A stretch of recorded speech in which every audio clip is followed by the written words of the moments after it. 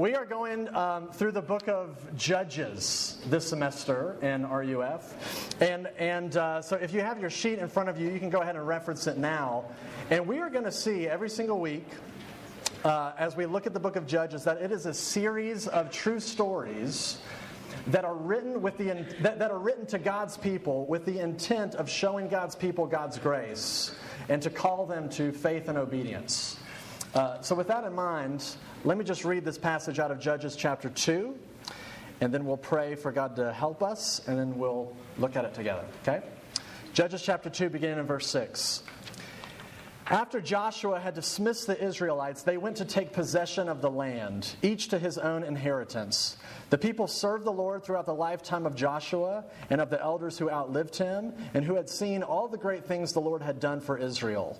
Joshua, son of Nun, the servant of the Lord, died at the age of 110. And they buried him in the land of his inheritance at Timnath-Heres in the hill country of Ephraim, north of Mount Gash. After that whole generation had been gathered to their fathers, another generation grew up who knew neither the Lord nor what he had done for Israel. And then the Israelites did evil in the eyes of the Lord and served the Baals. They forsook the Lord, the God of their fathers, who had brought them out of Egypt. They followed and worshipped various gods of the peoples around them. They provoked the Lord to anger because they forsook him and served Baal and the Ashtoreths. In his anger against Israel, the Lord handed them over to raiders who plundered them. He sold them to their enemies all around, whom they were no longer able to resist. Whenever Israel went out to fight, the hand of the Lord was against them to defeat them, just as he had sworn to them, and they were in great distress. And then the Lord raised up judges who saved them out of the hands of these raiders. Yet they would not listen to their judges, but prostituted themselves to other gods and worshipped them. Unlike their fathers, they quickly turned from the way in which their fathers had walked, the way of obedience to the Lord's commands. Whenever the Lord raised up a judge for them, he was with the judge and saved them out of the hands of their enemies as long as the judge lived. For the Lord had compassion on them as they groaned under those who oppressed and afflicted them. But when the judge died, the people returned to ways even more corrupt than those of their fathers, following other gods and serving and worshiping them. They refused to give up their evil practices and stubborn ways. This is God's word. Let me pray for us, and then we'll consider it together, okay? So let's pray. Father, we're grateful for your mercy and for your grace, and pray that now you would be merciful and gracious with us as we look at this together. We would pray, Holy Spirit, would you be our teacher? You know that we have no hope of understanding apart from your help, and so we need you to help us now. We pray in Jesus' name. Amen. I remember as a kid watching cartoons or watching TV shows, there was this recurrent theme in any show that I happened to watch where somebody inevitably would get stuck in quicksand. I mean, maybe if you grew up on the same shows I watched, just at some point somebody was in quicksand. You know, they're walking along talking and all of a sudden they stop because it's like their shoes just got glued to the ground and they can't move. And you know when you're stuck in quicksand, if you try to struggle, what happens, right? You start sinking faster. And so as a kid, I mean, this is very terrifying to think you could get stuck in one of these spots and there's nothing you can do if nobody's around to give you a stick or something to get you out, and you're just waiting for your inevitable demise as you drown in quicksand. And so as a kid, I developed a bit of a phobia around puddles of mud. Because quicksand is deceptive. You never know how deep it is. It may look just like a little puddle, but what if it's like 10 feet deep and you step in it and game over, right? So I maybe explain some of my issues as an adult. But the reason I bring this up is because the book of Judges, in many ways, is going to tell a story about us that's very similar. That says that we too get stuck in these patterns of sin and addiction where it feels like we get sucked deeper and deeper from life. And it feels like we really are drowning. And some of you know exactly what I'm talking about, and some of you may even be here tonight, where you feel like you're getting pulled deeper and deeper into sin and addiction, and it feels like life and God is getting farther and farther away from you, and it feels like you're buried deeper and deeper in your own depression and misery and sin and death. Now, slowly, over time, you feel yourself maybe drifting from the Lord, where you feel like, I don't even know if he exists, because you're so far from him. Now, the reason I bring this up is because Judges is going to explain what this whole process is like in terms of a cycle. And so what I want to do tonight is I want to focus in on what this cycle of sin is, and then talk about how to get out. And so really, those are the two things I want to talk about tonight. What the cycle is, and how to get out. Very simple. And just for your expectations, we're going to spend the bulk of our time on what this cycle actually is.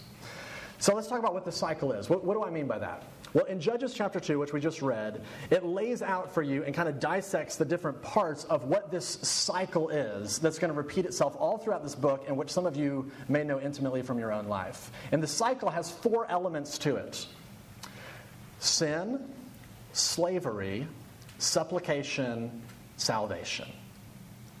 The 4 steps of the cycle of sin and death. Sin, slavery, supplication, salvation. And I just want to look at each of these one at a time. First step, sin. To make things even more complicated, there's 2 stages to the first step, which you'll see in this passage. The first stage of the first step of sin is forgetting God. Look back at verse 10. Let me read it. It says, "After that whole generation had been gathered to their fathers, another generation grew up who knew neither the Lord nor what he had done for Israel." It says there was this generation that came on the scene that didn't know the Lord or didn't know what he had done. Now, all scholars basically say the people knew what the Lord had done, because obviously with the people of Israel, they knew about the Exodus. They knew about the parting of the Red Sea. When it says that they didn't know him, it basically means they didn't see him as important anymore. They stopped seeing him as important. Jonathan Edwards is a North American theologian. Some of you may have studied him in some of your classes. And he says this really is the main spiritual problem in all of us, where what you know in your head isn't real to your heart. What you know in your head doesn't connect with your actual heart. It's kind of like that Mumford & Sons song, Winter Winds, you know what I'm talking about? And my head told my heart, let love grow. But my heart told my head, this time no. You're right. It's saying, they're basically saying your heart and your head, there's a disconnect. Your head says one thing, but it's not real to your heart. It's not real to your actual life. Now, for some of you, you know exactly what this is like, right? Where you forget about God really for the bulk of your day. You just sort of forget that he is there. You forget that he exists. And so you go through your day and you just sort of forget that he actually loves you. You forget that he actually cares about you. And even if you consider yourself a Christian, you really are a practical atheist. In the sense that, practically speaking, you live as if he doesn't exist. You go through your day and just forget that he's there. You forget that he loves you. You forget that he may have actual opinions about the way that you live your life. And really, when you forget God, that really is the first domino tipping that leads to this disastrous life that we're going to keep talking about with this cycle. That's really the first stage of sin, is forgetting God. And here's the second stage. It's forsaking God. Look back at the passage in verse 11 through 13 is where I get this. In verse 11, it says that the people of Israel did evil in the eyes of the Lord. Now, that phrase is going to pop up all throughout the book of Judges. They did evil in the eyes of the Lord. And I think, that means that they went out and went on gruesome, murderous rampages. That's not what it means. All that phrase means is that they found something more important to them than God. That's what it means to do evil in the eyes of the Lord. They found something more important to them than God. Here's where I get this from. Look at how verses 11 through 13 clarify this. It says that they abandon the Lord and they start serving other gods, namely Baal and Ashtoreth. Okay, what in the world is that? Baal was the local Canaanite god of weather. And what this meant was that supposedly this god Baal controlled the weather. Now, for an agricultural society, weather was very important, because if you have bad weather, you don't have crops. If you don't have crops, you don't have food and you don't have money. You have no income. So really, the bottom line was Baal really was the ultimate provider, supposedly, of money and food. Ashtoreth was the local goddess of fertility. She supposedly determined whether or not you had children. And the way that you worshiped her was that you went to a temple or you went in front of a statue of her and had sex. Some of you are like, now I know why they were into that religion. But supposedly, this is what she was in control of whether or not you could have children, because children in this society were extremely important. If you didn't have children as a couple, then when you got older, you had nobody to take care of you. Children were essentially Social Security. And if you and your village, your town didn't have a lot of children, and the village down the street from you did, this means in 15 years, they have an army and you don't, and they take you over. So children was Social Security, it was protection. And so when it says that the Israelites served and followed and worshipped Baal and the Ashtoreths, it says that they're basically tipping their hand to say, here's what it is that I'm really interested in. It's health and wealth. The thing that I'm really interested in is money, and it's sex, and it's comfort, and it's security. And that's what idolatry is. Idolatry is when you worship something else that isn't God. It's when you live for something else that isn't God. Whenever you look to some created thing to give you what only God can give you, that's idolatry. I'll say it again. Whenever you look to some created thing to give you what only God can give you, that's idolatry. Two quick implications of this before we move on. For those of you in the room who don't consider yourselves Christians, may not consider yourselves religious, or that you would go to church or anything like that, you have to see that you worship something. And you say, what are you talking about? I don't worship anything. It's not like I go to church and participate in worship or anything like that. But you are living for something, right? Something has grabbed your heart, something has grabbed your attention, and that is really what your life is about. You are living for power or money or grades or your family or something. Whatever it is, you're looking to something and saying, that's where I'm going to tap meaning from and purpose, and that's where I'm going to get joy and happiness from. Whatever that is, that's your God. That's what you worship. Don't be so naive to think just because you don't consider yourself religious or go to church, that doesn't mean that you're actually worshiping something, because you do. We all do. But the other implication of this is, if you do consider yourself a Christian, you may claim to worship the God of the Bible, but you may actually really be living for something else. You may say that you're a Christian, but the thing that you're really living for, the thing that's really grabbed your heart, is power or sex or pleasure or popularity. So the question is, what is it for you? What is more important to you than the God of the Bible? What is it that you have, that you have to keep? Whatever that is, that's your God. That's what you're worshiping. That's what you're really living for. And that's the first step in this cycle of sin. The first step is sin. Two branches: forgetting God and forsaking God. But let's keep going. Here's the second step: slavery. Look at verses 14 through 15. This explains that God allows for the people of Israel to actually become slaves to foreign nations. When they start pursuing other gods, God lets them be enslaved. And here's the principle behind that. Whenever you start worshiping anything that is not God, it's going to lead to your slavery.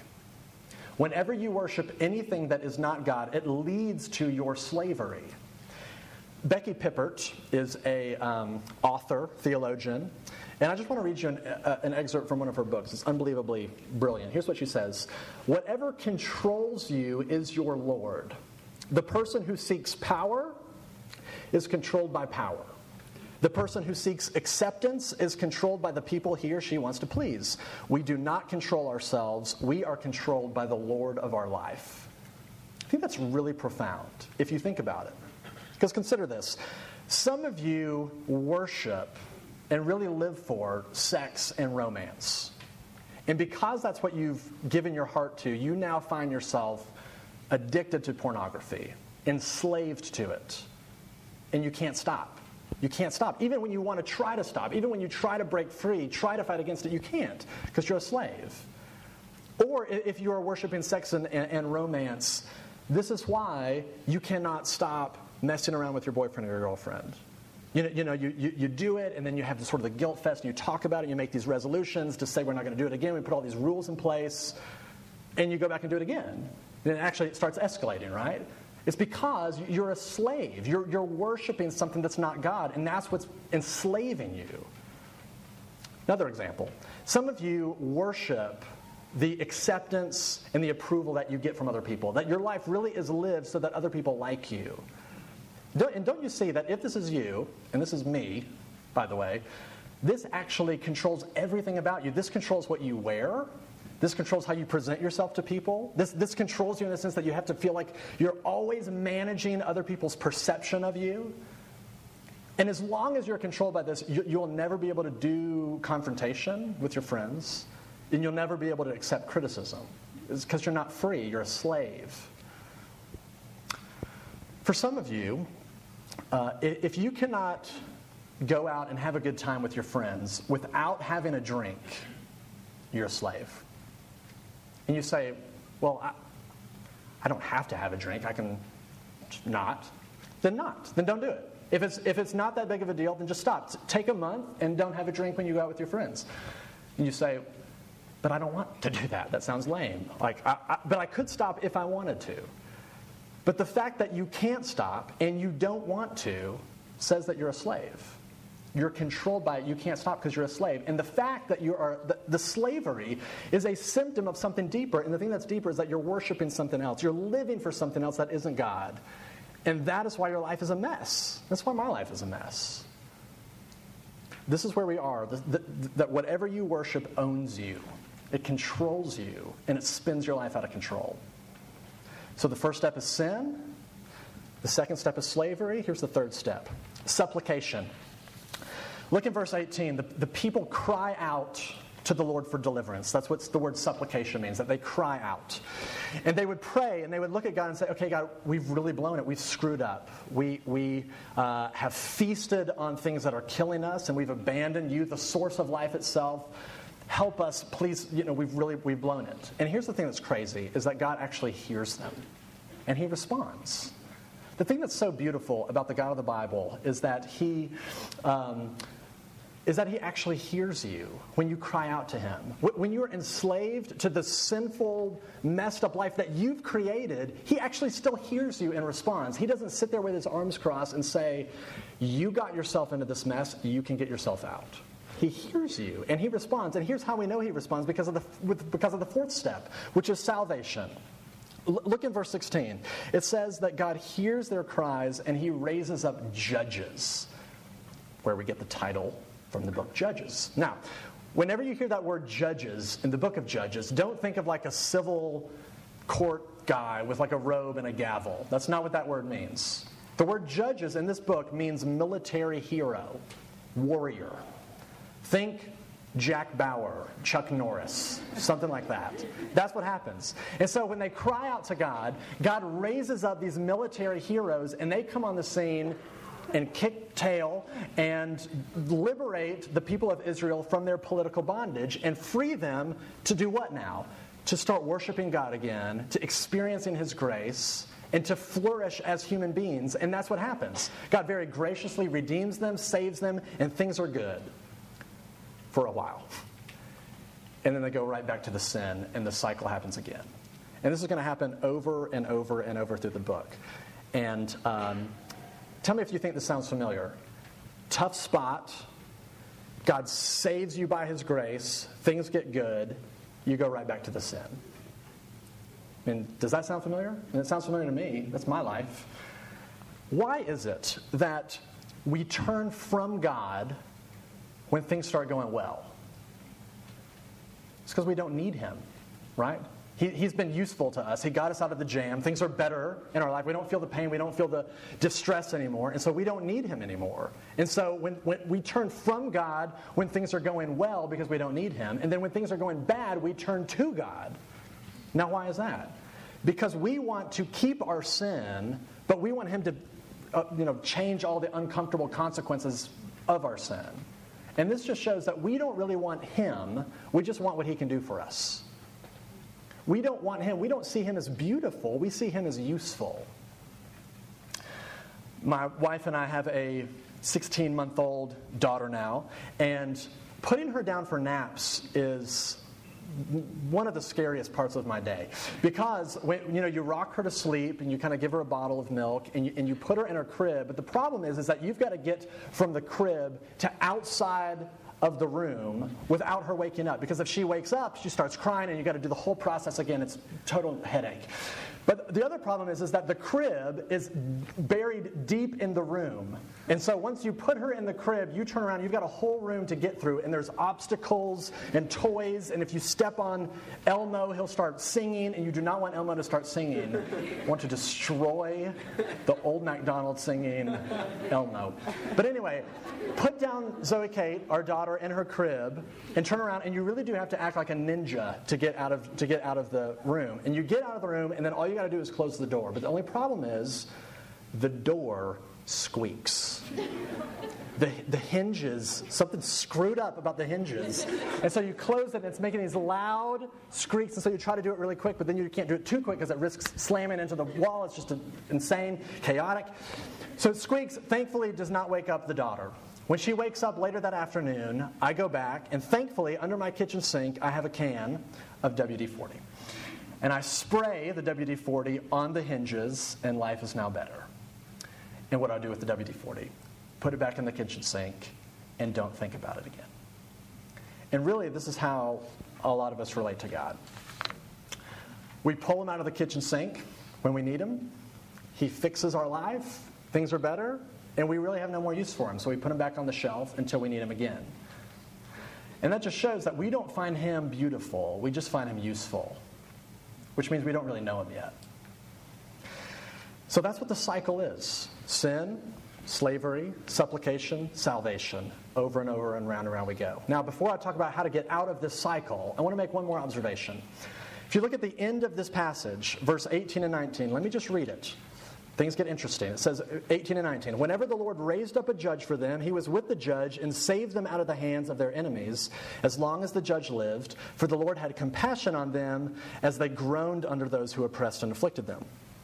But when the judge died, the people returned to ways even more corrupt than those of their fathers, following other gods and serving and worshiping them. They refused to give up their evil practices and stubborn ways. Here's what it says. When this cycle enters into a second rotation, they become more corrupt. Did you notice that? And so what I want you to see is that this is not just a cycle that's going nowhere. This is actually a downward spiral. That it's getting worse and worse and worse. And so the book of Judges is really like watching a toilet bowl flushing. It's just going down and down and down. And this cycle, as you're going to see, if you stick around the semester, is going to happen over and over and over again. And the book is going to get gradually worse and worse and worse. To the point, when you get to the end of the book, there's going to be complete anarchy. There's going to be like total political and religious chaos. In chapter 19 is really the most horrific climactic endings of any story that I know. In fact, another RUF campus minister at a different school, when they were teaching through the book of Judges, he said after he read the story in Judges 19, a girl from the group came up after him and said, when you read that, I wanted to throw up. I know that makes you want to read it now, and you should. Judges chapter 19, we'll get there at the end of the semester. When the seniors are graduating, it'll be a weird ending for you. But this is really the downward spiral that this book is talking about. And some of you know that downward spiral all too well, right? Where it feels like things are actually getting worse for you. As you try this Christian thing out, you find yourself becoming angrier quicker. You find yourself going farther and farther with your boyfriend or your girlfriend. You find yourself partying more. You find yourself becoming more self-righteous, more angry, more hard to get along with other people. It's because you are in this downward spiral. And the question is, okay, why is that? Why is it for people like me who consider themselves Christians that this is really our experience, that we find ourselves going down and down and down and down? Here's why I think. I think because as Christians, even after we've experienced God and experienced His grace, one of the reasons why we run right back to our sin is because we know that we can pull out the grace card. And we say, well, I can do this because I know God's going to forgive me. Do you know what that's like? If that's the logic of your heart, do you know what that's like? It's like this. Let's say you have a friend who is very unhealthily obese and overweight. And let's say, it's to the point where it's actually their life is jeopardized by their weight. And let's say they're rushed to the doctor, and the doctor was able to perform a surgery, triple bypass surgery, liposuction, whatever, and saves their life. Actually saves their life. And you go and visit your friend the next day, and you're talking to them in the hospital room, and you say, man, your life is saved. I mean, how do you feel? Like, I'm so excited for you. You're getting ready to get out in a couple of hours. What do you want to do? And they say, okay, first thing I want to do, I want to hit up that Golden Corral, and I want to get a bucket of fried chicken. I want to pour a boatload of gravy and butter all over it. I want to get all the fixins at Golden Corral, and then I want to hit up, once I'm finished all that and feel like I can't eat anymore, I'm going to hit up that all-you-can-eat ice cream bar and load it up Sweet Frog style until I just feel like I need to pass out. You would look at your friend and say, but I'm confused. I mean, wasn't that sort of food what was killing you? I mean, your life was saved. Why would you want to run back on and feast in that which was killing you? I'm confused. I don't understand. That's what it's like. If you have experienced God's grace, the logic of your heart can't be, I want to go indulge in the thing that was killing me before, because that's how ridiculous it sounds. Grace does not come to you. God does not extend His grace to you so that you can feel no guilt now when you get hammered. God does not extend grace to you so that you can just feel no guilt now when you are unwilling to forgive your roommate. Grace comes to you to free you, to liberate you from that sort of miserable, death-entrenched lifestyle. It frees you. It actually changes you. When you have tasted and experienced His grace, that actually changes your heart and gives you an appetite now for that which is good and beautiful and holy and righteous. And it actually starts making you hate your sin. And hating sin, you want to fight against it. You want to do anything you can. You want to repent of it often. Not go back to it and feast on it, because it will kill you. It's not that, if this is you, this is not just that you're confused about what Christianity is. This just means you're not a Christian. Tasting God's grace leads you to say no to that and say yes to that which is life-giving. That is what this cycle is. And maybe you're in it. Maybe, I know I've been in this cycle before. So here's the question. How do we get out? How do we get out of this cycle? Well, I'll be briefer on this point, as I promised. Let me read you verse 7. The secret is in verse 7. It says, the people served the Lord. This is talking about the generation before the cycle started. The people served the Lord throughout the lifetime of Joshua and of the elders who outlived him and who had seen all the great things the Lord had done for Israel. Joshua, son of Nun, the servant of the Lord, died at the age of 110, and they buried him in the land of his inheritance. That's the thing I want to focus on, is that the generation before all these spiritual downward spirals started happening is that they served the Lord. That means that they were devoted to Him, that they worshiped Him. They didn't just find Him useful, they found Him beautiful. They followed Him and they followed His word. Why? Did you catch it in verse 7? It says at the end of verse 7 that they saw all the great things that He had done for them, which raises the question, okay, what's that talking about? What are the great things He has done for them?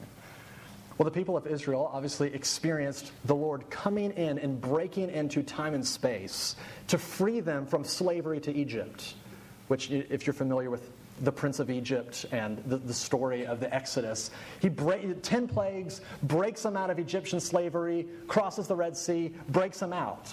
Because they saw and experienced God's love for them, they were so moved and so transformed by that now they wanted to love Him. Now they wanted to live for Him. God will only become beautiful to you. He will only become beautiful to you when you begin to see what He has first done for you. As long as the engine of your life is, what can I do for God, you'll never find Him beautiful. The driving engine of your life has to be, what has He done for me? Because as beautiful and as amazing as this was for the people of Israel, God promised that He would do something even more amazing. Centuries later after this, God breaks into time and space again in the person of Jesus. And He lives this perfectly beautiful life, and He goes and dies a death on a cross. Why? To take the blame for you. To take the hit for you, to take the bullet for you. He receives all the criticism and all the judgment that you deserve and that I deserve on the cross. This is a TV show that Catherine and I are really into these days. I don't think I can recommend it in good conscience, but it's an amazing show. It's called Breaking Bad. Wow. Got a reaction over there. Breaking Bad is the show about some drug dealers. And Jesse is a character on the show who's this drug dealer. He's a meth addict. In this one particular episode, he is coming down off of this really bad meth trip. And he goes home to stay with his parents. And his parents are not really, excited about this. They know the kind of life that he lives. And to make it worse, Jesse has a younger brother who is like walking the straight and narrow, who gets straight A's. He has all these awards in his room. He's like the perfect kid. And Jesse's like the strung out, drug dealer. And so one day the housekeeper finds a joint in Jesse's room and gives it to Jesse's parents. So the parents sit down Jesse, and they basically just unload on him. They basically say, you are a disappointment as a son. This has happened over and over and over again. We give you a chance, we give you a break, you come into our house, we put you up, and you take advantage of our kindness, and then you go out and you sell drugs again and just make us look like fools, and we're done. We are done. No more of this. And he's just taking it the whole time, taking it. And they say, you're out. And they kick him out. And as he's leaving, they say, take this with you, and he takes the joint with him. And he goes out to the street, and he's waiting for a cab out on the front of the house. And his little brother comes out to say bye to him. And the little brother says, can I have my joint back? And you find out that Jesse, the drug dealer, just took the entire blame for his snot-nosed, undeserving little brother. Now, as a viewer, as you're watching this show, the whole time you're watching the show, you kind of like Jesse as a character. I mean, you kind of feel sorry for him. But when that happened, you drew closer to him. And you started liking him, started rooting for him, even though he's a drug dealer. There was something about that. There was something about that activated something in our hearts. And you know exactly what this is like. Whenever you watch a show, anytime you watch a movie and there's a character who takes a bullet for another person, anytime you see a character who dies, who takes the blame, who takes the criticism for somebody else, something about that activates something in your heart. Now, if that is true, and that is fictional, how much more so should it activate our hearts when we see that Jesus actually took the bullet for us? He actually took that which was trying to kill you and undo you. He took the blame, he took the criticism, he took the judgment that you and I deserve. He took it. When you begin to see that, to the degree that you see what he has done for you, to that degree will you break out of this deteriorating spiral of sin. To the degree that you are moved by his grace, to that degree will you be pulled out of this quicksand, deteriorating spiral of sin. So do you see it? Do you see what he has done for you? Are you moved by that? Does that activate anything in you? Take another look and consider that an invitation. Let me pray. Father, I pray that you would melt us and that you would move us and transform us, that we would see and behold the beauty of your grace, that you have held out your Son who was crushed on a cross where we deserve to be, and instead you have handed out grace and life to us. And I pray, Father, would that melt and move our hearts to not want to return to the ways of sin and the ways of death, but to actually live in light of your grace, and live for beauty, and live for justice, and live for glory and beauty and love. Would you do that? Would you change us from the inside out? That would be our prayer. We'd ask in Jesus' name. Amen.